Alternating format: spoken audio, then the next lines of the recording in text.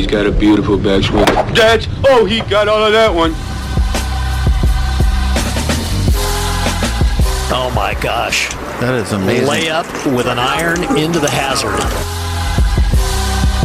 Oh my God, you had to deal with the golf course people too! Well, that wasn't quite what I meant, you know.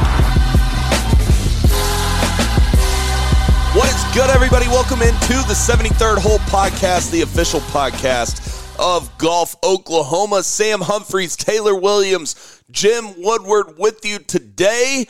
And we're going to be efficient today, guys. We're going to talk match play. We're going to talk a couple other things because we're going to end up having 3 shows this week. We got a very special guest coming on later in the week, and you guys are not going to want to miss it. But today is the day to preview the Dell Technologies match play down in Austin, and we have our pools. Yesterday, the fields were obviously set, but we wanted to wait and talk about it when the pools came out and the pods came out and the full bracket. So we're going to talk about that today. We're going to talk about equipment changes with Rory, and then later in the week, we'll have an interview with a very special guest that you are not going to want to miss. So definitely make sure to hit that subscribe button or the follow button on Apple Podcasts, and it will notify you when we end up dropping that episode later in the week, guys. But it's match play week. And, guys, I hope my bracket goes a little better for the Dell Technologies than it did for the NCAA basketball tournament, because I literally think it would be better for me to burn that bracket than keep looking at it, T-Dub. How do you like the pools, and how do you like the pods? Are they pools or pods? I don't know. I don't really think it makes a difference. But T-Dub, to me, I think the biggest change that I see this year in the match play, and this is really the first match play that we've had since Live. I know last year was early, that Liv was kind of getting rolling, but this is really the first one. And T-Dub, the main thing that I see is there's less groups of death. There's kind of, I don't know, it's hard to say that there's 2 guys that are absolute stars in the same pod. I don't see it, and so honestly, it makes this tournament a little more exciting, considering every single pod has 1 star and then 3 guys that could beat that star, T-Dub. Well, it just shows the dispersion and just how great that all these players are nowadays at the end of the day. And to what you were saying earlier, I completely agree. I don't think there's any way that your bracket could be any worse than mine. So, I mean, it's been absolute March madness. Who was your Final Four, T-Dub? Let's see, I had Purdue, so that was a great pick. Good pick. I had Gonzaga, then I have Houston and Bama. So a little bit, but yeah, that 3 Purdue out of 4. pick You got more than me. I had Alabama, Houston, Marquette, and Kansas. So you got 3 out of 4. I only got 2 out of 4. Well, when you go like 30% on like the 12-5s and the 6-11s, the flip a coin games, and you're just atrociously bad at that, it'll set you back a little bit. But it just adds on to the feel of this tournament, though. I already filled out a bracket for that, and hopefully we learn from our mistakes, Sam, and we can translate it into this, and we'll break down our brackets here in a little bit. But one thing I want to mention while we're just getting on the topic is that this is going to be the last year of this tournament. Not only is it going to be the last WGC event that the PGA Tour has, more than likely, but it's going to be the last match play tournament that they have until they add a new one on it. So, I mean, Woody, it seems like that we kind of need to relish in this type of format, because who knows when we'll have another match play tournament on the PGA Tour. That is a fact. I like this event. It's fun to watch this event because you never know what's going to happen. And the only other time we actually see match play is in Ryder Cups and President's Cups.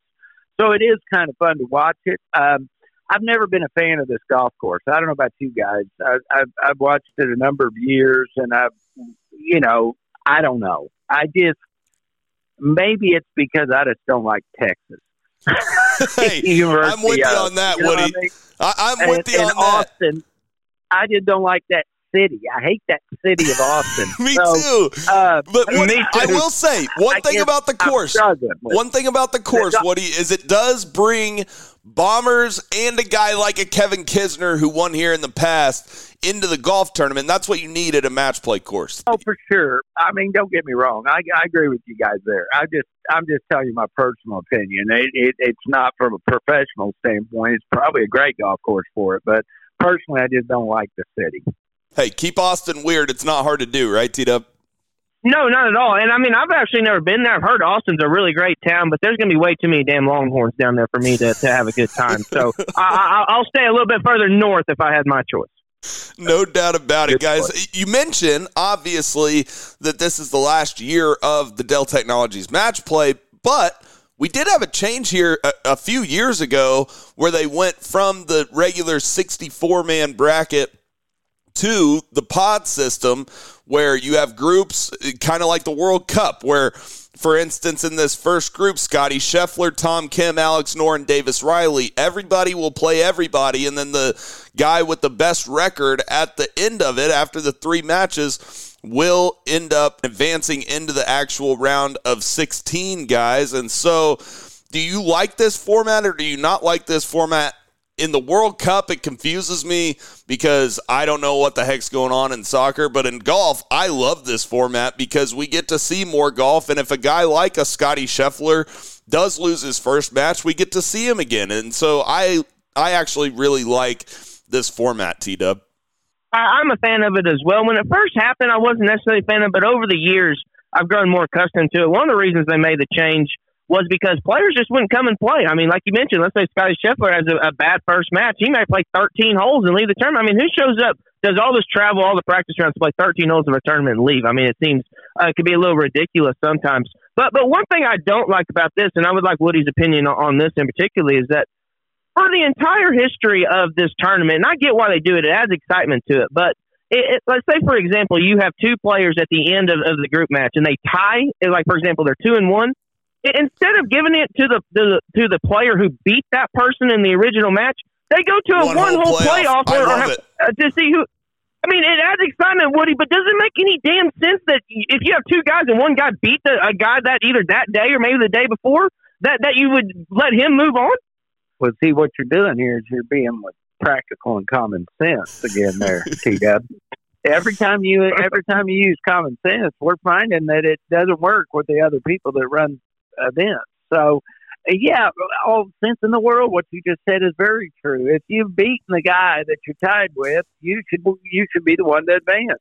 But it doesn't add for good TV. And so good TV is a one-hole playoff, and somebody gets kind of hosed, and down the road they go. But at least they're not doing it after 13 holes, like you were saying, Sam and T-Dub. I agree that, you know what, even a perfect scenario is not perfect. We can shoot holes in a lot of things. So they've done a really as good a job as they can do. Looking at these brackets and pods, as we call them, it gives you such a great variation on both sides to where we get to the finals and semifinals. We got really class individual types of great world-class golfers here. So it'll be cool to see who comes out of there. I like what Sam actually sent me his last night where he has the names, and that's fun to look at it, see what he's thinking and what's going to happen. I look forward to hearing what you got to offer with your team. Hey, it's a crapshoot, though, but I will say I kind of like the one-hole playoff. It adds an excitement factor to the first couple days, right? And so I kind of like that. By the way, it is starting on Wednesday this week and headed through Sunday, so we're starting a day earlier. And ESPN on their AP story got the dates wrong. They said it ends on Saturday. No, it ends on Sunday. It's a 5-day tournament in the Dell Technologies match play. Woody, before we get started, I was going to ask you, do you have any match play stories for us, or maybe a story of playing in a tournament similar to this? You know, I never played. When I was a professional, I never played any match play type events. Oh, well, I take that back. I played some club pro type of stuff. Probably my favorite match play that I ever had, well, there was 2 of them. One when I won the state amateur, that was match play at that time, and it was really pretty cool that anytime you win your state amateur championship, it's good. But where'd you win that at, Woody? I won it at the Greens. Believe it or not, the Golf and Country Club beat Jeff McMillan. That's awesome. In the finals. So, but my favorite match play, believe it or not, I got to play LA North where they're having the U.S. Open this year. And that's when I became such a fan of Los Angeles Country Club. Was that LA the USAM? North, no, actually, this was when I was a section. This was a club pro tournament when I was a club pro in California. And that's where our section championship was which enabled me by winning at that tournament is what got me in the PGA events where I met Herman Mitchell. And, God works in mysterious ways, boys. I'll tell you this. And that on that given day, that was pretty cool because I was able to win that match play championship at LA North. And the reason why I loved it is because we got to play like 5 days in a row at LA North, which nobody gets to play that much golf there. So that's my fondest memories. It's not a great story, but for anybody but Woody. But it meant the world to me to get to play such a phenomenal golf course and to win at match play. I was always a plotter at match play, guys, and I would watch my opponent, but I would try desperately never to give my opponent a hole, meaning I would never make a double or triple or do something really stupid. I would make my opponent beat me. And everybody always says about match play, well, the great thing about match play, you make a 10 on a hole and it doesn't matter. Well, in my psyche, it did. I didn't like making 10. I wanted to go out and try to shoot 5 or 6 under. And I felt like if I did, no matter who I was playing, I would just wear them down and end up winning. So everybody's got different thoughts about match play. You guys might have totally different than that, but that's what I was. I was a plotter. I just tried not to make any mistakes. Well, number one, Woody, I think the reason why you liked LA Country Club for 5 straight rounds was you got to spend 5 days that close to the Playboy Mansion, and so don't kid the people out there. Then number two, that leads perfectly into the question that I was going to ask T-Dub. What type of golfer do you like this week, and are you going more based off how the course fits these guys? But I feel like, we've had shorter hitters win. We've had longer hitters win. The one thing I do like to have in match play is really 2 things. And I know this is fairly broad, but at the same time, you have to have it. You have to have a great iron player, and you have to have a great putter because you're going to have to make clutch putts. And if you keep putting it within 10 feet, eventually your playing competitor is going to make mistakes. And that was one thing my dad told me when I was younger about match play. And obviously he wasn't a professional golfer, but he watched a lot of match play and he could understand this, that you got to treat match play like ping pong. You have to let them make the mistakes. And Woody hit the nail on the head with that, T-Dub. What are some of your thoughts in match play and who might, you be going with this week as far as what type of player you like? We talk all the time, right, about how hard it is to pick winners on just a regular PGA Tour stroke play event. Match play magnifies that by about 80,000. I mean, just the amount of variables that could be at play or just make it so much even more of a crapshoot, as you were alluding to, that anyone can really, any of these 64 players at the end of the day, if they get hot for a week, even more so compared to a stroke play event, they could come out and win it. I mean, you could get through your pool play shooting even par, and you could have guys who shoot 12 under in the first 3 rounds not get through just because of the guy they're going against. So, I mean, there's a lot of luck that goes into it.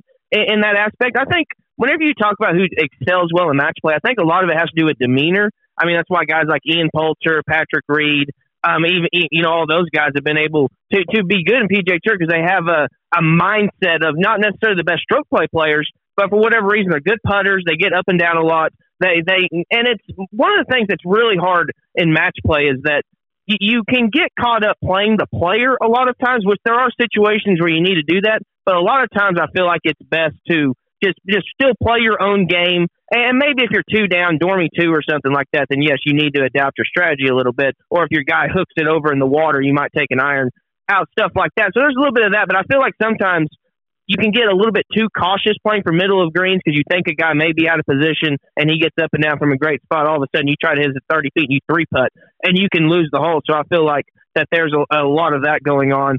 So I don't know, Woody. I feel like that the demeanor and really just the mindset of going into match play is really is one of the biggest things of it. But that's one of the things that makes it so hard for us trying to predict it is we can't really see that. It's not really a tangible asset.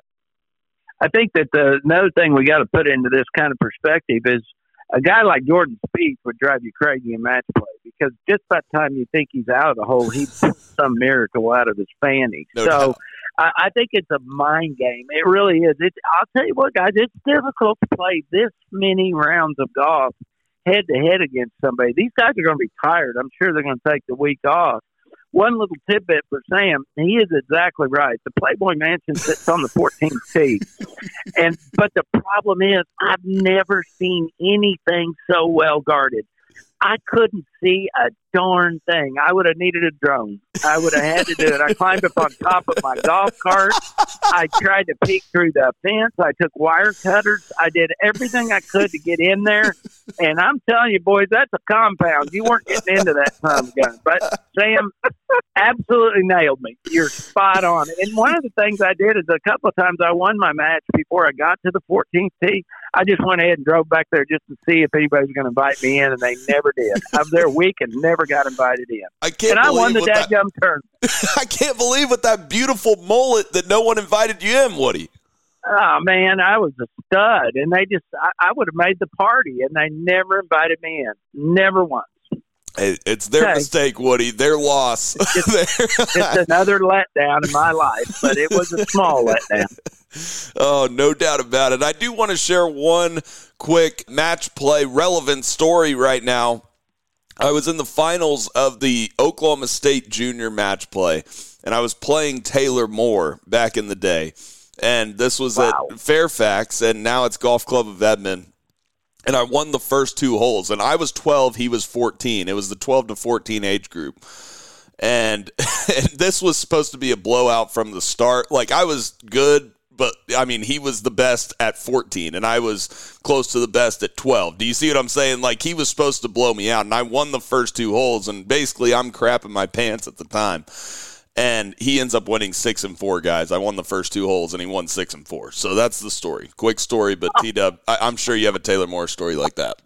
I absolutely have a Taylor Moore story. I mean, my downfall came at the OJGT Tour Championship. I told this story on the radio show, but I had a 2-shot lead with 2 holes to play over him, and Charlie Saxton, I believe, was right around there as well. And on the 17th hole, Taylor Moore made about this 50-footer for birdie on me, and I ended up 3-putting. He gave this huge old fist bump, and all of a sudden we're tied. And then comes down, he makes a good – the 18th hole there was pretty tough. He made a good par, and I ended up missing like a 5-footer for par as well. So 2 up with 2 to play was not good enough for me to beat Taylor Moore. But what's crazy is probably the craziest match play story that ever happened to me happened in my very first match of all time. The same tournament you're talking about, Sam, not at Fairfax, but the OGA State Junior match play. It was at Rose Creek that year, my very first match. I can't remember the kid's name I was playing. But we're on the 15th hole. I'm 3 up at that point. And this guy, he's over. He made a bogey. And I have about a 4-footer for par straight uphill. It's well outside the gimme range. And he says, "Hey, that's good. Pick it up." And I'm like, "Okay, I'll pick it up. That means I won the match because I won 4 and 3." So I take off my hat to go shake his hand. He's like, "What's going on?" It's like, "Well, I just won." And he's sitting there and he's counting back. He's like, "Oh shit, I didn't know that was for the match. Oh man." And it turned into a situation where it was like the exact opposite of what you'd think. It'd be like, "Man, I'll go back and putt it, dude." I mean, it's my first match. I'm like 12 years old. I'm trying to be like, "Dude, I feel bad for you. You gave it to me. I'll go back and putt it." And he's like, No, that's not allowed, man. I just effed up. So, he shook your hand and all that. But yeah, that's still the craziest thing that ever happened to me in match play. Happened my very first tournament. That's a great story, Tito. I mean, I got to tell the end of my story that I just thought about. I just realized I was playing the guy at the time, Taylor Moore, whose name is on that golf tournament now. That is the tournament that he now sponsors. Yeah, maybe if I would have beat him, things would have turned out different. I don't think so. I think things are going pretty well for our man Timor. But it does lead me to a question that I have, Woody. And obviously, that was not one of these situations of what I'm about to ask, but I do remember like a match that I had in a final with Brendan Jelly, and I kept out driving him, but he kept hitting first into the greens and putting the pressure on me. I think there's something to that, Woody, where a shorter hitter is able to put the pressure on the longer hitter throughout the round. And I think at certain times, guys might want to, lay back of the shorter hitter and maybe put some pressure on them. It's a great analogy.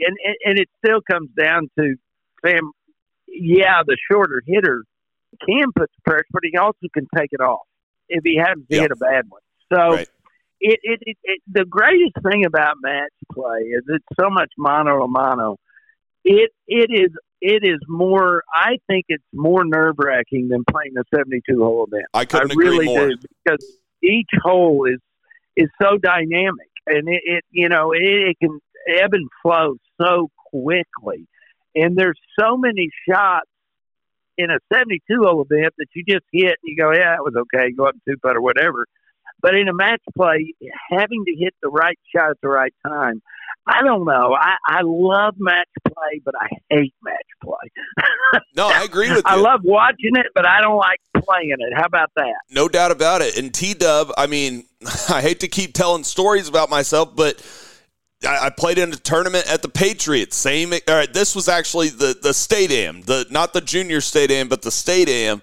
And I won 9-8 in the first round and then lost 9-8 to Quade Cummins later that afternoon, T-Dub. I wasn't consistent enough to win one of these match play events. Now, who is playing consistent leading up to the Dell Technologies match play? Because I think that's a big deal to be able to have that consistency in all parts of your game to help put pressure on your playing competitor. Yeah, it's very similar to what happens in the late rounds of a Sunday tour event, where your weaknesses will get exposed in match play. Sometimes you can get away with it because if you shoot one over and the guy you're playing against shoots two over, then you can get away with it. In other situations, you can shoot 5 under, but the other guy you're playing shoots 6 under and you lose. I mean, I've seen that happen numerous times in this tournament, so that's why what makes it even a little bit harder to prognosticate what's going to happen. And, alluding to what you guys were talking about earlier with just the different strategies, I remember reading in one of Tiger's books that in '96, his very first win was at the Las Vegas Invitational, and he was in a playoff with Davis Love III. And he said specifically that he had a 3-wood off of that tee box, off the playoff hole, to make sure that he was able to hit first into the green to be able to put pressure on Davis Love, where other times he would have just hit driver way down there, but he wanted to make sure that he was able to apply the pressure. So there's a lot of different ways you can go about it, and there's different mind games that can be played. You have the old Seve Ballesteros. You're not going to see this week. You see it more in the Ryder Cup. But, like jingling the change in your pocket, bending down when someone's about to make their swing. I mean, you have all kinds of different things like that to get in a player's head, which is stuff, like you said, you wouldn't do in match play, but you do in match play. And it adds for just such a unique format, and it's kind of a damn shame that this is going to be the last time that we see it for a while. Oh, I was just thinking of all your guys' stories. Those are, I love it, because when you really stop and think about golf, how far your brain can think back at some of the most unbelievable shots and some of the biggest mistakes you make. I think that once you look at this event, it is going to be sad, guys, when it's over. I hate it, and I hope the PGA Tour comes up with some other type of format like this, because from an excitement standpoint, I think you're going to miss seeing this. That's all I'm going to say. I hate it. I hate it when we take away a tradition and then we try to fill in something else, because sometimes it doesn't work. We're going to miss this golf tournament. That's what I believe. Guys, I completely agree, and I think that there needs to be more match play integrated into all levels of golf. And I saw something interesting that they had a match play tournament in high school now, and I'm trying to find which school actually held the event. This was Norman North. So Norman North, they had a stroke play portion to the tournament, and then they had a match play portion. That's something we never had in high school, and obviously we see, and we talked to Ryan Hibble about it on the college level, that there's more match play being played in the regular season because that's how they determined the national championship. Thank you to Mike Holder. And, I enjoy watching match play. I don't know how you couldn't.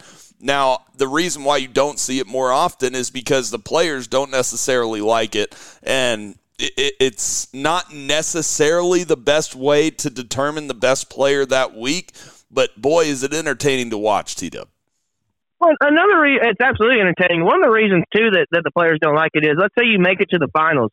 You have to play 7 rounds of golf to get to that point. That's a lot of competition. One of the reasons why, if Tiger was eligible for this tournament, I don't think there's any way that he would have been able to play it just for that reason. And I feel like one of the reasons that this format change going back to the pools is better, because one of the main reasons that the PGA Tour said they're going to these no-cut events is to make sure that the guys can play on the weekend. Well, if you do this format, you get guys there for 3 days. I mean, that's a decent amount of time to be there. And I mean, if you wanted to get to a point to where you did that for a match play format, all you would have to do is, let's say you had 64 players and you wanted them to play the 4 or 5 days, however long you want to do it, you could have some type of Swiss format to where you could break it up to where, like, even the guys who went 0-2 or whatever, they still play someone and they're still playing more matches that day. You don't necessarily have to send them home just because they kept losing. So I feel like there's ways that you could get around that and make it different. Woody's spot on. They're just going to have to add another event like this somewhere down the road within the next couple of years because, like you said, they've added it into the high school format, which I think is absolutely awesome. Never even thought of that as a possibility. Whenever I was playing high school golf, they've obviously added it to college golf with national tournaments. So now I feel like that they've kind of taken it away from the PGA Tour. I remember 10 or 15 years ago, there was another big match play tournament over on the DP European World Tour. And now I don't even, if that tournament does go on, I don't really think about it as much as I used to. And now the match play is going away. I feel like 2 match play events a year would be perfect for PGA Tour. And now we're going down to 0. And I think that's a crime, honestly. It is that, and like I said, with them going to elevated events or in those types of situations where they're talking about smaller fields, it can be done. I think you can do it pretty easily. They're going to just have to make it as one of their designated upper events and turn it into just to put 64 guys out instead of 70, 80 guys. Just put 64 guys, top 64, and let them play. So there's got to be a way to do it, and some sponsor will come along that wants to do it. It's too cool an event, and look for the right golf course. Just keep it out of Austin, and we'll be good. No doubt about it, guys. Let's dive into this tournament. But before we do that, T-Dub, some of the people in one-and-done pools might be wondering, what's the payout for this event? Is it the same as a normal elevated event, or is it a little bit lower this week? It is the same payout. You'll have the winner will get $3.6 million. It's a $20 million purse. So you'll have situations like the consolation match for third and fourth will be worth a lot of money. But everyone who just misses out of that, who finishes makes it to the Elite 8 and doesn't make it, they'll finish T5. All the guys that make it to the Sweet 16 and don't make it on will finish T9. And then everyone else will be based on how they do in their pool. Not everyone who doesn't make it won't finish the exact same. So a guy who finishes 2-1 and misses will get more money than the guy who finishes 0-3. But at the same time, as we were talking about earlier, it's a major crapshoot. So it's a very risky endeavor to try to throw out extremely big names. But at the same time, you want to throw out someone extremely small. Good luck with them trying to move extremely far against these big names. Now, my strategy in the one and done is different than me just filling out my bracket. Some people might have seen my bracket on Twitter and thought, well, that means that I'm going with that guy that I picked to win in the one and done. No, in the one and done, I will go with one of these guys that I feel like has a really good chance to advance from their pool, right? So I think that you don't necessarily want to go with some underdog in your one and done pool, because if he doesn't get out of his pool, you were cooked for that week, right, T-Dub? Yes, and at the same time, let's say you want to try to run John Rahm or Scotty Scheffler. Well, they may not make it out of their pool. They may be put in a situation where they could play pretty well and just lose one match, go 2-1, and have to play the guy that they beat 9-8 the match before, and then all of a sudden they lose the first playoff hole, and then they're not able to move on. So there's a lot of risky endeavors in it all, but it's sort of like rolling the dice on the craps table. I mean, if you hit it just right, you're going to pay extremely well. And the odds of you, if you have a good week this week in the one and done format, you're going to move way up in your pool. So it's a pretty big week, because you're going to have a lot of guys who run out big names who don't move on, and then they're going to move down, and then they're going to cost themselves in the future for running out such a good player. So what I want to do here is I will read off the pod. You guys give me a winner, and T-Dub also pull up that awesome thing that we saw from, what was his name on Twitter that tweeted out all the match play records? His name is Ron Clausen. His Twitter handle is PGA Splits 101. Yeah, that was big time, because that's tough to find, and he clearly did a lot of research here on these guys' match play records. And so I will ask you for that pool's match play records, and then give the people your winner, and then Woody will give the winner of that pod as well. So in the first group, Scotty Scheffler, Tom Kim, Alex Noren, and Davis Riley. Scotty Scheffler has a 7.3% chance to make it through that pod. I'm going, obviously, Scotty Scheffler. He's the biggest favorite to make it out of his own pod, T-Dub. Yeah, I don't know how you don't go with Scotty Scheffler at this point. I mean, Tom Kim hasn't been playing exceptionally well. Alex Dorn has a pretty good record at this course, so he may be someone to watch out for. But Scheffler has an 11-3-2 record in match play, and then just came off winning the biggest tournament on the PGA Tour. So I, Woody, am going with Scotty Scheffler. There's no doubt about it. Really easy here, Scotty Scheffler next. Exactly. So Group 2 is Jon Rahm, Billy Horschel, Keith Mitchell, and Ricky Fowler. This is one of the more interesting groups to me, considering how well Keith Mitchell has played. Ricky's kind of getting his game back, and Billy Horschel's always tough in match play, all matched up with, obviously, Jon Rahm. And Jon Rahm, analytically, has a 5.1% chance to make it through these pods. By the way, he has a 5.1% chance. Keith Mitchell is in second at 1.4%. Ricky Fowler is at 1.3%, and Billy Horschel is at 0.5%. But T-Dub, I'm going with Jon Rahm. Yeah, I think you got to go with chalk at this rate. I mean, Billy Horschel might be the worst 2 seed in any group I've ever seen in my entire life. I mean, I don't think there's a prayer that he can get out of this one. He does, and he has a good record at this course too. Won this tournament a couple years ago, but just with the recent form, there's just no chance. Thought about Keith Mitchell. He's been playing exceptionally well, but at the end of the day, I still think Rahm will be there. And then everyone's going to look at Ricky Fowler, how well he's playing. He has not won a match at Austin Country Club. He has 0-1-2 record. That's a decent record in match play, 12-8-5. But Woody, yeah, I'm going with Rahm. I think he's going to rebound from his sickness, and I think he's getting reared up and ready for Augusta. Kind of boring again. Rahm, next. Hey, and I do want to make a correction here. I was reading off their percent chance to win the golf tournament. Jon Rahm has a 40% chance to make it through his pod, and Scotty Scheffler has a 46% chance to make it through his pod. Now, Scotty Scheffler has a 7.3% chance to win the golf tournament. But on to Group 3, where we have Rory McIlroy, Keegan Bradley, Denny McCarthy, and Scott Stallings. Guys, Rory McIlroy has a 4.5% chance to win this golf tournament, but I am going with a guy who's sneakily been playing some great golf on the PGA Tour. Now, it's been inconsistent at times, but when he is on, he has a win at the Zozo. He has a second at the Farmers Insurance Open. He finished top 10 at Arnie's Place. I am going with Keegan Bradley to knock off Rory McIlroy this week, T-Dub. Yeah, Keegan has been playing pretty well, but according to our old PJ Splits 1-on-1 chart, Keegan has a 1-12-6 record in match play. That makes me feel good. Absolute... And he's coming off a sickness. So, yeah, they're great picks, Sam. All right, anyways, go ahead. It seems like he might be due. He might be able to turn it all around. One thing about this group, very sneakily, Denny McCarthy might be one of the last players you want to play in match play because he's not going to hit it extremely well, but he's going to make every single putt that he looks at. But I am going to go with the chalk again. Going to go with Rory. Rumors that he has some equipment changes going on, saying he went down and played Augusta with some new clubs or something. I don't necessarily know the official what's going on there, but I think Rory is very similar to Rahm, as I mentioned earlier, getting reared up for Augusta. I think he's finally starting to put all the spokesman stuff behind him to a certain extent and focus more on his game. So I expect Rory to come out of this group as well, Woody. I think you hit the nail on the head there. Rory's got to get focused on golf, and this is a real good chance for him to get back thinking about golf.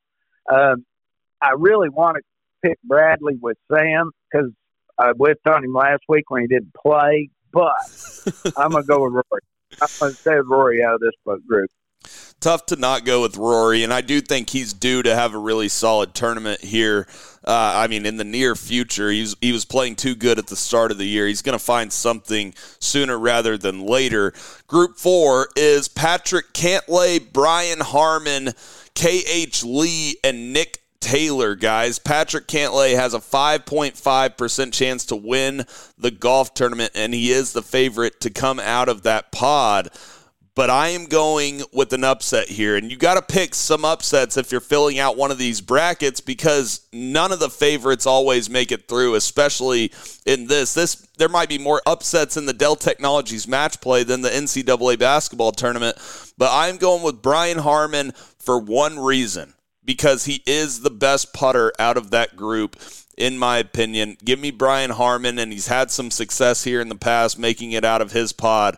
I like Brian Harman to take down Patrick Cantlay, T-Dub.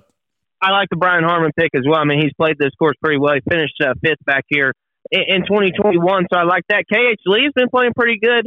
out of that group as well. Nick Taylor obviously played good at the Waste Management. But once again, I'm going to go with the chalk, and I really don't think there's any way in hell that I've gone with the number one seed in the first four pools. And Sam's exactly right. There's going to be so many more upsets in this format than there was in the NCAA basketball pool. It's not even funny. So, I mean, the odds of this not going the right way, but I just still think Patrick Cantlay is the best player in that group, has been playing pretty well recently, 19th at the Players, 4th and 3rd in his two events before that. So, going with the chalk, Woody, probably not going to end up like that, but I'll start having some deviation at some point in this bracket.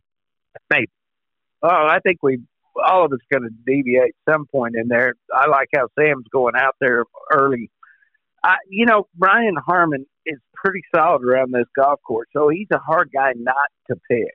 So even though I like Cantlay, I think Cantlay's also gearing up. I'm gonna go with Sam on this. I'm gonna go with Harmon in this pod. I am going with Brian Harmon to get through this pod. Interesting. A little upset brewing possibly in Group 4. In Group 5, we have Max Homa, who is the 5th-ranked player in the world right now, Hideki Matsuyama, Kevin Kisner, who's won here before, and Justin Suh, who's been playing some solid golf on the PGA Tour as well. Younger guy that could have some star capabilities here in the next few years, but this one is pretty obvious to me, guys. Max Homa has been playing probably the most consistently good golf on the PGA Tour. Obviously, got a win earlier this year. I know this tournament's not in California, guys, and I'm not picking him to win the golf tournament, but I do think he'll get out of that pool with Matsuyama, Kisner, and Justin Suh. He has a 40% chance to do so analytically. Yeah, that's the reason why I thought I had some deviation in my bracket that I kept looking up and I kept picking the favorites in each pool. So I was like, well, maybe I'm not right on this. But I know later on I will have somebody. Yeah, I'm going with Max Homa again. I just feel like these top players are just playing so well that it's just going to be hard to knock them off for essentially 3 consecutive days. And also a lot of guys in some of these pools. Kevin Kisner is an extreme veteran, but Justin Suh has not played this event. Obviously, going back into the past, Hideki finished 5th down at the Players, so he may be someone to watch out for. But Woody, I just feel like Homa is a force right now, and I don't see anyone out of that group beating him consecutively for 3 days. I agree. Hideki could do something there. Kisner's just been playing so bad, guys. I just don't see him. So I'm going with Max Homa also out of that grouping. We're going Homa in Group 5. In Group 6, we have Xander Schauffele, Tom Hoge, Aaron Wise, and Cam Davis. Xander has a 38.4% chance to make it through this pod. I really wanted to pick Tom Hoge, and I don't think it's a terrible pick if you do, just because last time we saw him tee it up. Also on Bermuda greens, he broke the course record at TPC Sawgrass and finished 3rd at the Players.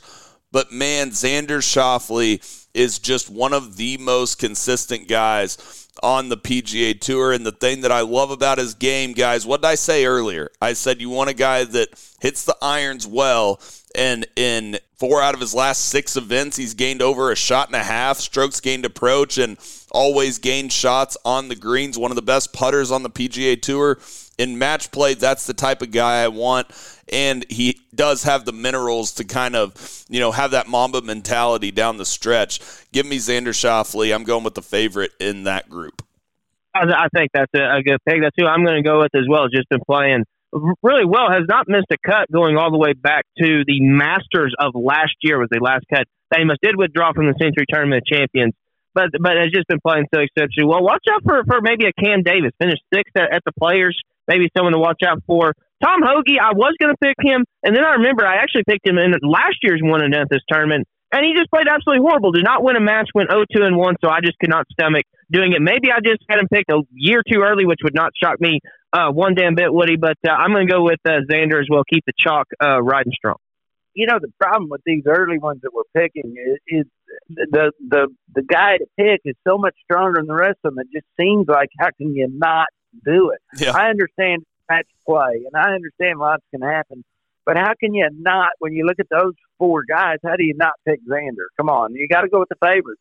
Now, as the brackets move towards really a little more guys thrown in there, I'll see us change, but right now, Xander. Guys, let's go to Group 7 here. You have Will Zalatoris, Ryan Fox, Harris English, and Andrew Putnam. I am going with my favorite of this group. It's not the analytical favorite or the favorite in Vegas, but Ryan Fox hasn't missed a cut in his last 7 tournaments, and I mean, he has a tied for 11th. On the DP World Tour, he has a tied for 17th, a tied for 20th, and he finished tied for 14th and tied for 27th in his 2 starts at the Bay Hill and at Arnie's Place, and then at the Players Championship and the 2 PGA Tour tournaments that he's played in. And he rolls the rock. He's a great putter, as far as this year goes. Now, he went through a stretch last year where he was not putting very well, from the Open Championship to the Mallorca Golf Open on the DP World Tour, which was about 7 or 8 events. But historically, he is a pretty good putter, and he has been putting really well lately. I like that. I'm going Ryan Fox, a guy that you're going to see in major championships, but he plays a lot of his golf on the DP World Tour, so he's not a name that a bunch of people are familiar with. I think he's going to surprise some people this week, T-Dub. I really like the Ryan Fox pick. I've had him a few times in some of my DraftKings lineups, and he can definitely make it to the weekend. He plays a lot of good golf, just absolutely hits the ball an absolute mile. So I thought about picking Ryan Fox, but then looking at the analytics, for whatever reason, I'm not been high on Zalatoris, at least the last couple of weeks, because I've had him out there a couple times in my DraftKings, stuff like that, and I had him in the one and done Bay Hill, and he just has not been playing very well. So, no, I don't think that he'll get out of this group. For whatever reason, the analytics have Andrew Putnam as a 26% chance to move on. Just in contrast, Ryan Fox is at 20%. Harris English is at 19%. Harris English, who finished second back at the Arnold Palmer, has, besides that, really has not been playing particularly well. Has missed a lot of cuts. So, Woody, I'm going to go with my first off-the-wall pick. I'm going to take Andrew Putnam. Has been putting pretty well. Has only lost strokes gained putting over the course of the last year twice in about 20 events. So, I think Putnam may be one of those guys you just don't want to see in match play, going to make the putts get up and down from a lot of places. The analytics really like him, so I'm going with Andrew Putnam. Well, let's really get this one going then, because I think it's funny. None of us want Zalatoris, but I'm going with Harris English.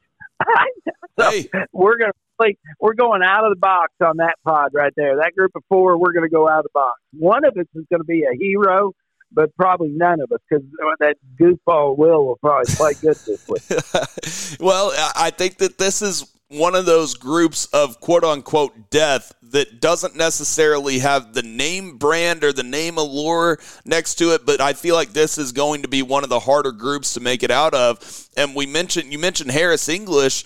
I mentioned after Bay Hill, where he made that clutch 6-foot putt, I said that's a guy that I would want in match play that's able to make those putts. Since it's a Ryder Cup year, watch out for Harris English. Even though he got in a little bit of a slump, I still think that he has some minerals in match play as well. What was Harris English's match play record, T-Dub? Maybe I'm wrong about this. 1 second. Let me get it right here. Harris English is 5-5 in match play, 1-2 in this tournament. Okay. All right. I mean, so not necessarily the greatest match play player, but I do like certain parts of his game. And when he's under the gun, like we saw at Bay Hill, he was able to, come through and make the clutch putts that he needed to make. He really didn't blow that tournament like a kind of like a Victor Hovland did. But like I said, he's kind of been in a slump. So we're going Ryan Fox, Andrew Putnam, and Harris English, not going with Will Zalatoris in Group 7. All right, let's go to Group 8. Group 8 is our man Victor Hovland, Chris Kirk, Siwoo Kim, and Matt Kuchar, guys. Victor Hovland analytically only has a 30% chance to make it out of this group. Analytically, they're basically saying that this is the hardest group to make it out of. I don't think so. Give me Victor Hovland. I know he hasn't won yet in the continental United States, but at the same time, he still is an elite ball striker, and if he can fairway and green you to death and make a few putts along the way and not really have to chip that much, if he's just absolutely striping it, he's going to make a run in this tournament. That's what I'm banking on, T-Dub. Would not shock me one bit. Victor Hovland started to find a little bit of form, but I do think this group is a little bit more wide open just because the guy who I'm picking is one of the best match play players of all time. And that's the 4th seed in this group, Matt Kuchar. I mean, he's just been absolutely unbelievable. He has a 35-18-5 record in match play, 16-5-4 at this course. Finished third back here in 2021, second in 2019. Has made the group stage upwards, I believe, 6 times or so. Won this tournament back in 2013. Wasn't at this same course, but and even people say, well, he's missed his last 2 cuts. Isn't on very good form. Well, when he finished third here in 2021, he was on very similar form to what he is right now. So, Woody, I just think Matt Kuchar is going to bring out that match play form that he has, and I think he's going to move on to the round of 16. Yeah, this is a tough bracket right here. This is one that is, I'm going to go with Javi because I've got to get this guy to win in the United States because I'm not voting Democrat, damn it. I've got to get this. Okay. So I'm going to go with Javi here. Going with Victor Hovland. Me and Woody got Javi versus the old man, Matt Kuchar. That's an interesting stat that you gave about his match play record. Give it one more time, T-Dub, because that was impressive. I did not know that. 35-18-5, 16-5-4 at Austin Country Club. Wow. Definitely the most experience in the tournament. I think that might go a long way in match play. That's a great stat there, T-Dub, but it makes me a little nervous for Victor Hovland. But let's go ahead and get to Group 9, where Colin Morikawa, Jason Day, Adam Svensson, and Victor Perez are in Group 9. Colin Morikawa has a 34% chance to win, to make it through this pool, and a 2.9% chance to win the golf tournament. But I don't think he makes it through that pool, T-Dub. Jason Day is playing the best golf that he has played since 2016. Ironically, in 2016, the Dell Technologies match play moved to Austin Country Club, and he won the first ever event here. I think it would be kind of fitting if he won the last event at Austin Country Club, and he, like I said, is playing the best golf that he has played. Before the Players, in his previous 5 events, he was gaining over a shot on the field, on the greens, per round. He's putting better than anybody on the PGA Tour. His short game is better than anybody on the PGA Tour recently, and that's why his finishes are tied for 19th at the Players, where he didn't even putt that well, and tied for 10th at Bay Hill. I mean, he finished tied for 9th in the elevated event at Riviera. He finished 5th at the elevated event in Phoenix, and he finished 7th at the Farmers and 18th at the American Express. The guy is sneakily still one of the best players on the PGA Tour. I think he's slept on because he was the number 1 player in the world at one point, and people think he just fell off and now he's washed up. No, he's figured something out this year where he is going to win again on the PGA Tour this year. It's just a matter of when, not if. We're on the same page, Sam. I got Jason Day coming out of this group. He's 24-15 match play record, 8-7 on this course, which is still pretty good. But I will say, Woody, out of all the groups that we've talked about so far, I think this is probably the toughest. Obviously, Morikawa, such a world-class ball striker, but I think his putting will come back and haunt him a little bit. Sam just broke down everything great. Jason Day, but Adam Svensson been playing great golf, was leading the Players after 2 rounds, ended up finishing tied for 13th. He has a 24th and a 9th in his last 4 tournaments as well. And Victor Perez won over in Abu Dhabi earlier in the year and has not missed a cut going all the way back to last October. So, I don't know, Woody. I feel like that me and Sam are still on that Jason Day track, but this group right here is pretty dang tough. It is a very tough group. How about this? How about when you look at these names, let's not forget, I guess they have their name on their bag and they're on the PGA Tour because why? They can all play. We're sitting here throwing some of these dudes, and on 18 given holes, I'm going to bet you can't pick a guy on 18 given holes. So, as much as you guys bragged on Jason Day, how could you not go with it? Well, I'm going with Colin Morikawa. I'm going with Colin. I think listening to you two, I'm a dumb shit, but I'm okay with that. I've been done before, so I'm going with Morikawa. I think he's going to win that bracket. I will tell you this, Woody, and Colin Morikawa has thrown in some really solid tournaments, whether it be at the Hero or the Century or the Farmers, where he finished top 6 in all of those events and also had a tie for 6th at the Genesis and a tie for 13th at the Players. And so we act like Colin Morikawa is not playing great golf when he really is compared to the average tour player. He's just not playing up to the 2-time major champion Colin Morikawa that we've seen. So maybe I'm falling victim to that, a little bit of that as well. But I do love the way that Jason Day is playing. I got to pick some upsets, so I don't think you're crazy for going with Colin Morikawa whatsoever. Okay, let's get to the next group. The next group is Group 10, and that's Tony Finau, Kurt Kitayama, Adrian Meronk, and C. Bezel, Christian Bezadenhout. Tony Finau has a 40.1% chance to make it out of this group, a 4% chance to win the golf tournament. I'm going Tony Finau. This course sets up well for longer hitters, and I know that Tony Finau struggles with the putter at times, and I would be curious, T-Dub, to hear his match play record, but he is by far and away the best player out of this group. I'm going Tony Finau. He is 7-7-2 in match play, 5-6-1 on this course. I think Tony Finau's a solid pick. He has been playing kind of like Morikawa. Has been playing pretty decently well, just hasn't been really necessarily at the top of leaderboards as much. But as you said earlier, Sam, this course sets up for long hitters, and I'm going to pick a long hitter, a guy that won just a couple weeks ago, Kurt Kitayama. He doesn't have necessarily a whole lot of match play experience, but I think that he's going to play particularly well, and he's going to be my guy coming out of this group. But watch out for my man C. Bezel, great putter in match play. You don't want to face him on a regular basis. But I'm going to go with Kurt Kitayama, Woody. I agree. I think after winning the Bay Hill, he had a couple of weeks to let it soak in. He's partied. He's got all that out of his way. He's ready to get back playing golf. I'm going with Kitayama too. Wow. All right. I get Tony Finau. Okay. So in Group 11, we have Matthew Fitzpatrick, Sahith Theegala, you have Minwoo Lee, and you have JJ Spawn. Matthew Fitzpatrick has a 29.7% chance to make it out of this group. The analytics really do not like Matthew Fitzpatrick this week for some reason, but I love Matthew Fitzpatrick anytime you give me match play. One, the hardest match play event to win, the hardest event as a whole to win, the U.S. Amateur in the game of golf. And so, guys, I mean, anytime you get a guy that can absolutely roll the rock like him and keep putting pressure on you as a shorter hitter, I know he hits it farther than he used to, but he's still a shorter hitter on the PGA Tour, and he can just keep putting it within 10 to 20 feet on the greens and then rolling a few putts here and there. I like Matthew Fitzpatrick to make it out of that group, T-Dub.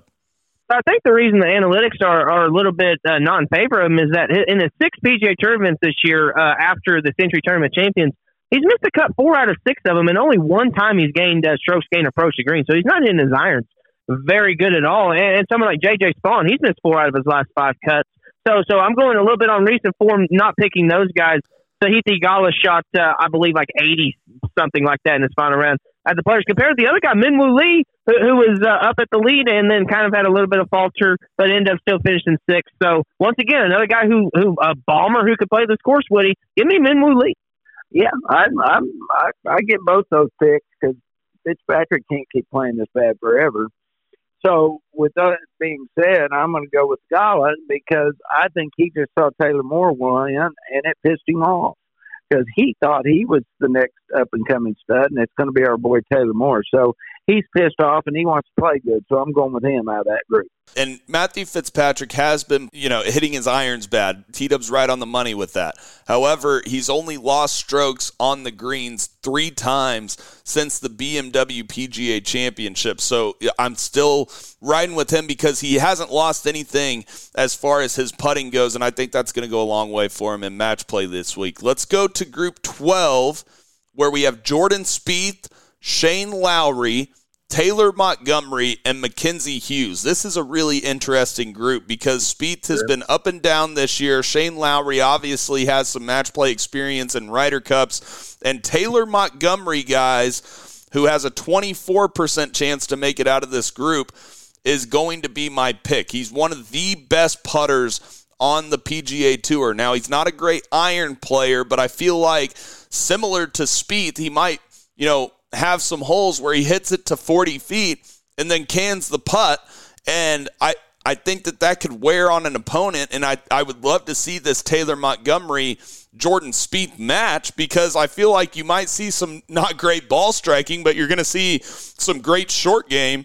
And in his last, 20 events, he's only lost shots on the greens 1 time. Taylor Montgomery, give me the best putter of this group. I'm going Taylor Montgomery, a younger guy or a new guy. He's 28 years old, but a new guy on the PGA Tour that I feel like does have some star potential. He's just got to find a week where he hits the irons a little better than he has recently, T-Dub. My only question about Taylor Montgomery is, does he have any balls left after playing TPC Sawgrass? I mean, that's going to be my only question, if he's going to be able to play this tournament. So he did make the cut and finish tied for 44th there. It's not like he finished DFL. No, but he was in the top 10 going in, and he ended up finishing 40th. Remember, he had like five balls in the water on the last few holes. But no, I'm going to go with Jordan Spieth out of this group. Very similar to a lot of guys I was talking about earlier. I think he's gearing up, ready for Augusta. I think he's going to go. I thought about picking Shane Lowry, but he has a 2-7-3 record on this course, so maybe there's something about Austin Country Club he's not a big fan of. Mackenzie Hughes hasn't been playing particularly well at all. He finished 21st at the Century, but that was a very limited field. And since then, his best finish is a 50th. So, no, I'm not going to go with him. Taylor Montgomery would probably be my second pick, Woody, but I'm going to go with Jordan Spieth. I agree. I'm going with Spieth on this group, too, because I think he just can pull so much out of his fanny. I'm going with Spieth. Y'all are going with Spieth. I'm going with Montgomery. It surprises me a little bit that no one went with Shane Lowry, but it makes sense considering his match play record on this golf course, T-Dub. Great stat there. Group 13 is Sam Burns, Seamus Power, Adam Scott, and Adam Hadwin, 2 Adams out of the 4 guys in this Group 13.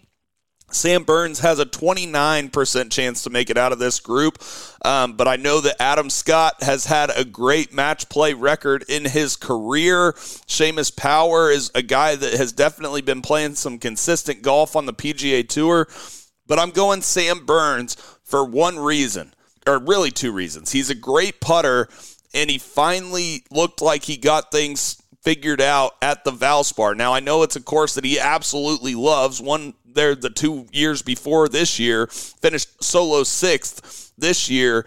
But guys, I mean, sometimes you just need to get on a course that you're comfortable with, find something ball striking wise and gain some confidence. Sam Burns is one of the up-and-coming stars on the PGA Tour. He's just gone through a little bit of a slump, not necessarily playing terrible golf, but just playing some inconsistent golf recently. And I think that the recent form of him finishing solo 6th last week at the Valspar is going to do big things for him this week at the match play. Yeah, I think this group is pretty strong, in all honesty. I mean, as you mentioned, Sam Burns, I think he is the favorite from a lot of people. Seamus Power got off to the start of this year really good. Kind of hasn't been playing particularly well since then. And Adam Hadwin, he's been off and on. Whenever he's on, he can play pretty well. He's finished 10th at Phoenix and 13th at the Players. But I'm going to go with the guys that the analytics are actually favoring the least. Give me Adam Scott. I just feel like that is a guy who you do not want to play in match play, and someone who I just feel like Austin Country Club, his game suits that course extremely well. And Woody has not missed a cut going all the way back to the PGA Championship at Southern Hills, so I've been playing pretty consistently in there. So I don't know. The analytics aren't high on him, but give me Adam Scott. Yep. I don't even do analytics, and I like Adam Scott. So I'm going with Adam Scott, too. There you go. He's going Adam Scott right there. In the next group, in Group 14, Terrell Hatton, Russell Henley, Lucas Herbert, and Ben Griffin. Terrell Hatton has a 36.6% chance to win the golf tournament. T-Dub, I'm going to be excited to hear his analytics and hear his match play record, because Terrell Hatton has been the most consistent player in professional golf. Now, he hasn't won, but he hasn't missed a cut since the week after the U.S. Open, guys, and he's one of the best putters on the PGA Tour and one of the best iron players and drivers of the golf ball on the PGA Tour. I would not be surprised if he got his attitude together a little bit. I'm not saying that it's a terrible thing to have that fire, but maybe just rein it in a little bit, kind of like we saw John Rahm do. I think that if he just did that, then he would be able to win major championships this year, guys. But it's a big ask of him. But he did finish second last time he teed it up at the Players' Championship. The time that he teed it up before that was the Arnold Palmer, where he finished tied for 4th. Terrell Hatton is by far the best player out of this group. Give me him to make it through to the round of 16. Yes, no, he's definitely my favorite out of this group. One of my favorites to contend in the tournament. Hatton just playing extremely well. 8-7-2 record on this course. Has made the round of 16 3 of the last 4 years this tournament was held.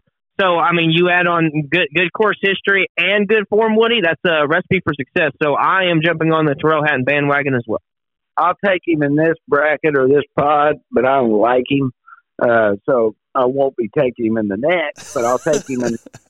Oh, absolutely. All right, guys, we got two more groups here. Group 15, Cam Young, Sepp Straka, Corey Connors, and Davis Thompson.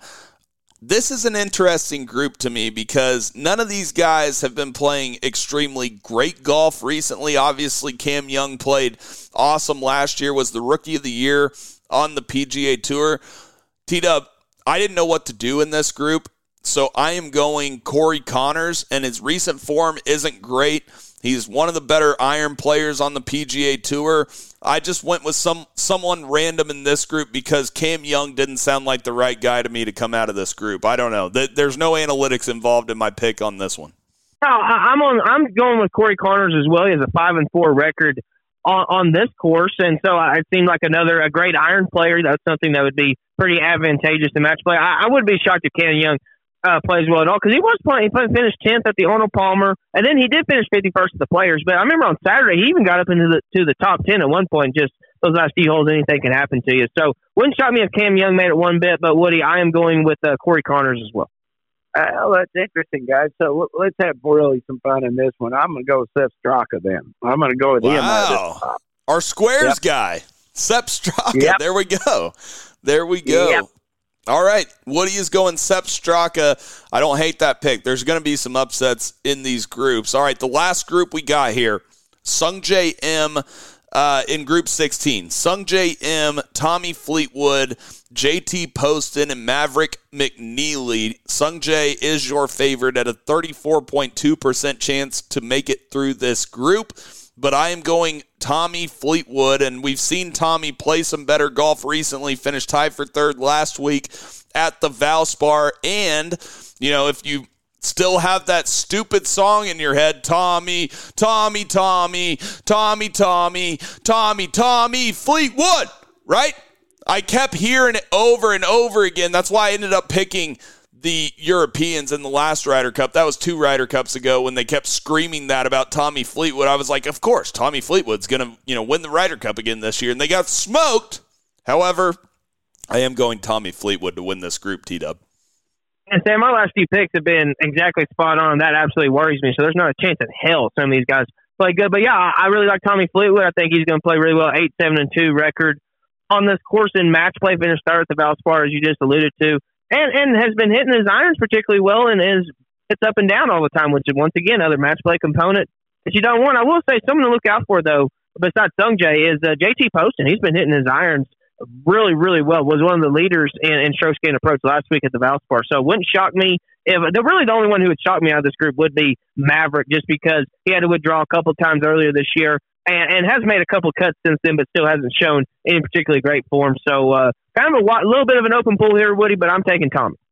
Well, I was going to go with Fleetwood until I heard that song. Now I'm not.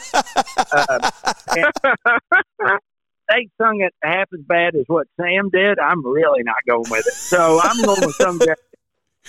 You're going with Sungjae M, Woody. Okay, we're going to hit a break here, and then after the break, we'll give our picks for the one and done this week at the Dell Technologies Match Play and recap a couple other things, and then get out of here on this Tuesday on Oklahoma's Leader in Golf, the 73rd Hole Podcast, the official podcast of Golf Oklahoma. When something the size of a golf ball hits your roof, you need to call McRae Roofing. McRae Roofing is Oklahoma's designer roofing service specialist. For years, Jeff McRae and the experienced team at McRae Roofing and Exteriors have served fellow Oklahomans by helping them with their roofing needs. McRae Roofing uses only top quality materials and professional crews to make sure that each job is done right, so it will give you the years of service, security, and protection you need from the unpredictable Oklahoma weather. McRae Roofing offers residential and commercial roofing, ventilation services, and custom copper designs. McRae Roofing is dedicated to exceeding the homeowner's expectations. It's not just a roof, it is your home's crowning glory. Call McRae Roofing today at 405-692-4000. That's 405-692-4000. Make sure to also visit their website at mcrayroofing.com. That's MCRAY roofing.com. Don't get caught with a leaking roof. Contact McRae Roofing for your free inspection today.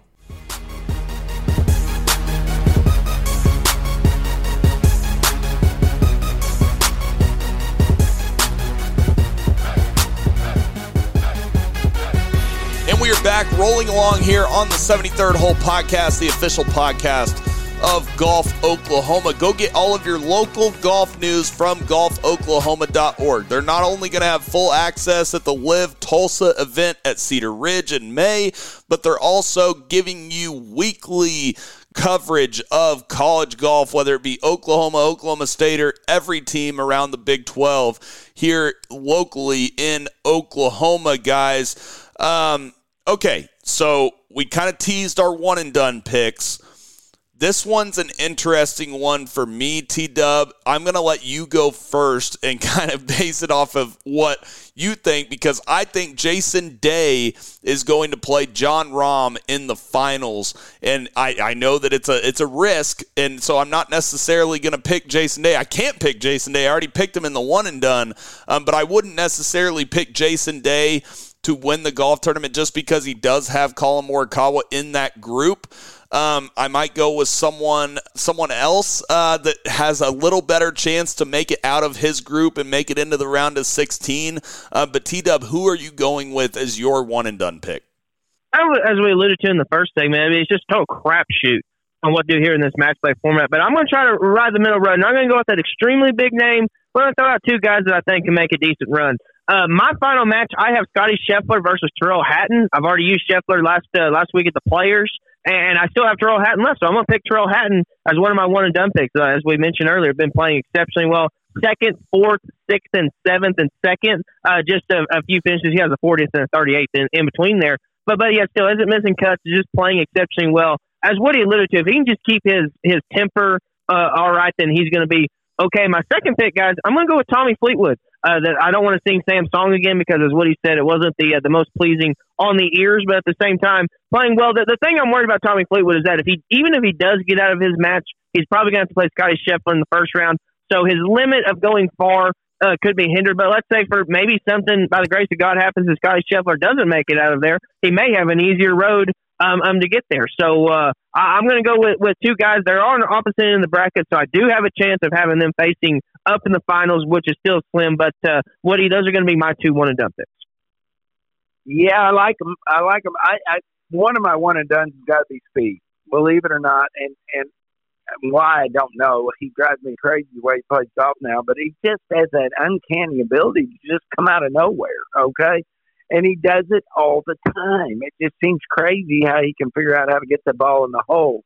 The other one is one of your guys' players, especially Sam's, Xander Schauffele. I think that's going to be your final match is Schauffele against Speed. So those are my two one and dones right there. Very interesting, guys. God, I hate that we have to pick two guys from this event because it is such a crapshoot. One of the guys that I was definitely going to go with is Tyrrell Hatton, and T-Dub just picked him, stole my thunder a little bit, but I love the way he's been hitting his irons and one of the best putters on the PGA Tour, one of the most consistent players on the PGA Tour. Hadn't missed a cut since the week after the U.S. Open last year. That's an obvious pick to me in this event for the one and done because I don't want to go with a guy that I think can win a major, but I do think that he can win this week. Now, the second pick, I kind of want to go with Matthew Fitzpatrick, but he is in the same region of the bracket that Tyrrell Hatton is in. They would face each other at one point. So, I mean, should I hedge my bets and go with Matthew Fitzpatrick and hope that either Hatton or Fitzpatrick make it out of that region into the Final Four? I think that's what I'm going to do because I don't think Matty Fitz is going to win a major this year, but I do think that he can contend in this golf tournament. Give me Tyrrell Hatton and Matthew Fitzpatrick. I'm hedging my bets a little bit. I know I'm picking two guys out of the same region, but I don't care. I'm going Tyrrell Hatton and Matthew Fitzpatrick, T-Dub. Well, and here we have to change something, guys. We do have an error in the rules. Woody tried to use Xander Schauffele this week, and Woody has used Xander Schauffele back at the Genesis at Riviera. So Woody tried to do a two and done format. No, we're not playing two and done. We got to do one and done, Woody. So once again, we got here another pick. You know, you're right. I forgot I did pick him. Oh, doggone. I got to keep better check of my records here. Well, then, gosh, now you guys are forcing me to pick somebody I just don't want to pick, but I know I need to pick him because of what you guys have been talking about. I'm going with Terrell Hatton, then. Spieth against Hatton in the finals. Spieth against You have Hatton. not used Hatton, Woody, so you are still on the one-and-done track. Remember that, Woody. One and done. Not two and done. Dadgummit. Yeah, shoot. So I was wanting to use Spieth later in the year, but I'm going to use him now because he's in Texas. He lives in Texas. Beautiful stuff there, guys. The Dell Technologies match play kicking off tomorrow on Wednesday all the way through Sunday. And all right, it's time to get to a couple more things, then we'll get out of here on this Tuesday. But it was reported by the Golf Channel's Todd Lewis that Rory drove the ball extremely well during a 2-day scouting mission, quote unquote, to Augusta National last week, and still has the Stealth 2 head. And we've heard a lot about Rory McIlroy possibly changing equipment before Augusta.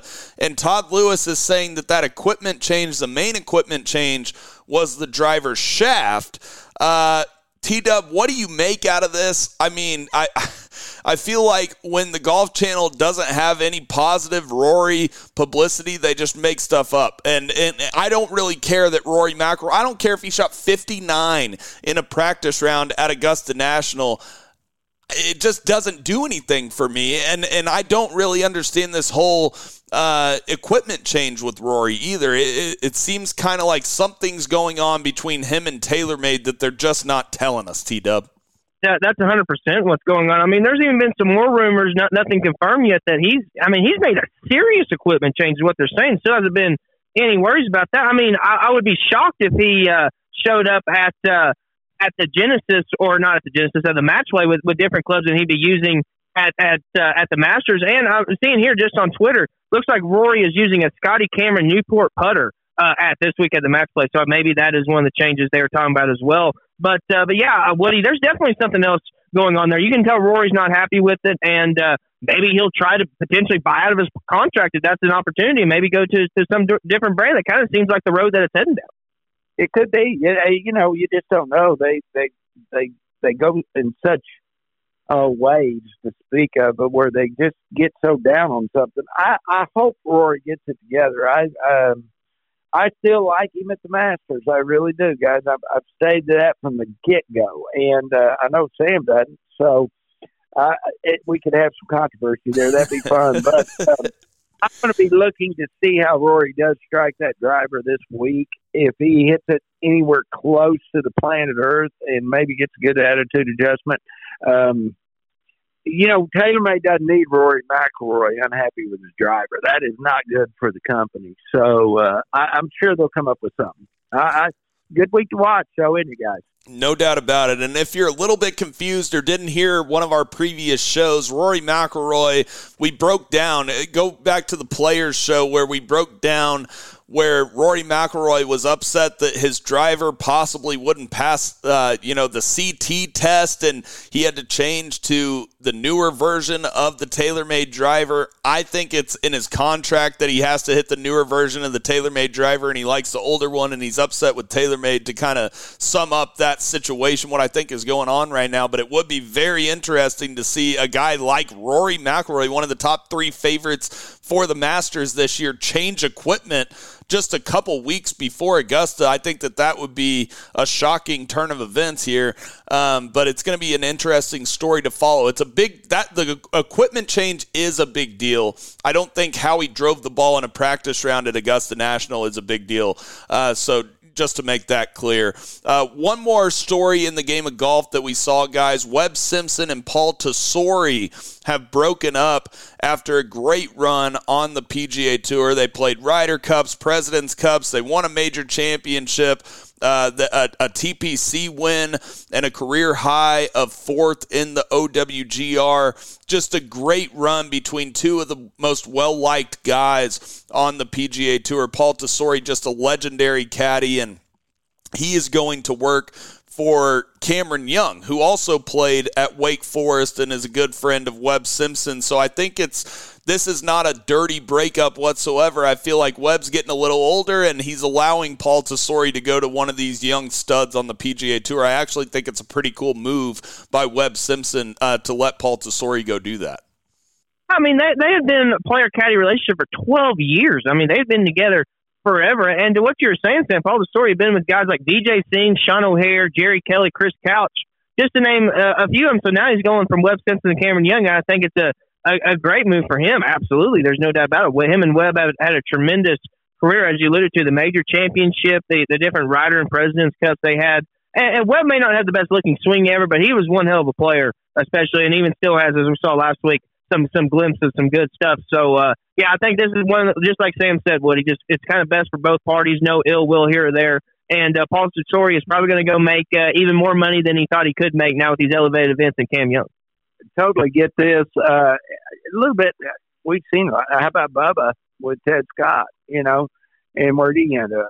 Probably a pretty good deal going to Scotty Scheffler, don't you think? So, I think that when these guys get a certain age, they know that it's time to, if that caddy still wants to, work for a number of, say, 10 more years, give them a chance to go somebody that's a young, upcoming buck. So I like it. It shows the class on both these guys, and good luck to them both. I think, Webb will find a caddy. That's not a big deal for Webb anymore. And the chance for Cameron Young to get a good, solid caddy, that could make a big difference in his future. No doubt about it, guys. The last story in the game of golf, this is kind of cool and kind of shows how Augusta National is trying to appeal to the younger generation. The EA Sports video game. We talked a lot about Tiger Woods video game along with 2K. The EA Sports video game that's along with both. The PGA Tour is partners of both. Tiger has a stake in the 2K video game, but this is not that. This is Jordan Spieth and the PGA Tour and EA Sports and the Masters are all in conjunction with this new EA Sports video game that's set to be released on April 5th at 7 p.m. And when they release that game, guys, they are going to have a celebrity event where they are going to play on the Sunday before the Masters that evening. I think it's on April 2nd, and then they're going to air this on Wednesday, April 5th on ESPN Plus, guys. But anyways, so they're going to have celebrities, and Rich Lerner is going to host this, and they're going to go to the media center at Augusta National. And obviously, hearing from my dad who works in the media center of Augusta National every year, they have these giant big screen TVs, and these celebrities are going to play each other on this new Masters EA Sports Jordan Spieth video game. I think it's a pretty cool thing that Augusta National is doing, something that I wouldn't have expected them to do in the past, and I think that their key reason for this video game is to appeal to the younger generation, whereas Tiger's video game clearly bombed because it was over $100, and it was the exact same video game just with Tiger Woods put in it, and a lot of people did not like that. They thought it was a money grab by 2K and Tiger Woods. A lot of people are expecting this EA Sports game to be a little bit better than even Tiger's version of the 2K PGA Tour video game, T-Dub, and so all good signs according to the public and what Augusta National is trying to put out there, T-Dub. Yeah, I'm excited to see what this game looks like. I can understand why they're trying to do the get the celebrities to play it. That's going to appeal to a lot of people. Not going to necessarily appeal to me. I would rather either play the game myself or just maybe get more in depth into it in that sense. But no, I'm not going to go out and watch it. I want to see how the character customization is, all that stuff, and exactly how detailed the course is. And you talked about money grabs earlier, and yeah, that's kind of what 2K, at least it seemed like to do. But EA has a vast history of doing that too in the gaming industry. So wouldn't be shocked that they try to do some things. But yeah, you're exactly right. So I mean, if we can, but once you have the elite golf courses on there, because a lot of the courses on 2K, people had to build themselves in the custom course creator, which is an absolutely awesome thing. But you get absolutely Augusta National, Southern Hills, all the official major championships. I feel like it's going to be great. I just want to see. I want to know what Woody would shoot at Augusta National on the EA Sports video game. That was my number one question. Would you shoot lower on the video game, or would you shoot lower in real life right now? Oh, there's not a doubt. I shoot better in real life. I mean, you guys, I don't play video games. You guys know that. So you're making fun of me again. What's fun, though, is how Augusta is adapting. You know, I never would have thought Dude Perfect would get to go out to Augusta National and hit basketballs and tennis balls and all sorts of stuff like that. I mean, so Augusta is, how we say, letting the future come and not just turning it off. You know what I mean? So no doubt. I think it is cool. I think it's great. I watch the video game? No. Do I give one rat's ass about the video game? No. Okay, so I'm listening to you guys, and I think it's cool that you want to do it. I'm out. Well, and that's the thing. They're trying to appeal to the younger generation. Some of the stuff I don't like, some of the stuff I do like. This is one of the things that I do like, and it's going to be called the Road to the Masters Invitational. It's a private event, and tickets are not on sale. The audience will be partially the Boys and Girls Club of Greater Augusta and the First Tee of Augusta, so that's a cool experience for those kids as well. The expected guests also include the winners of the 2023 Drive, Chip, and Putt National Finals, which is obviously at Augusta National, the 2022 Asia Pacific Amateur Champion Harrison Crow, the 2023 Latin America Amateur Champion Mateo Fernandez de Oliveira, and then and the competitors from the 2023 National Women's Amateur. And then obviously we don't know who the celebrities are yet, but I'm sure we'll find out here in the coming days. But I thought that was a very cool story. Guys, T-Dub, did I miss anything today in the game of golf? Obviously we'll be back later in the week. If something happens, we'll bring it up with our special guest, but I don't think we missed much today, T-Dub. No, we've covered a lot, especially with the match play, breaking it down. We did have some stuff come out from Alan Shipnuck on the Fire Pit Collective about some live stuff. We'll get into that next show because we might dive into that a little bit extensive, or maybe even next week. We'll get into that stuff. But as for this week and the match play, I think we broke it down pretty well. I'm just my question is my bracket going to be torn up on Wednesday or Thursday? Because I don't see it making much further than that. I don't either. I don't see mine making it much farther either, considering how my NCAA tournament bracket went. Guys, definitely go subscribe on Spotify and hit that follow button on Apple Podcasts. We're also on the sportsanimal.com and golfoklahoma.org as always, so you can catch us anywhere you could possibly find your podcast. And then also follow us on Twitter at the 73rd Hole and Instagram at 73rd Hole. Guys, thank you to T-Dub and Woody. This has been Sam Humphreys here on Oklahoma's Leader in Golf, the 73rd Hole.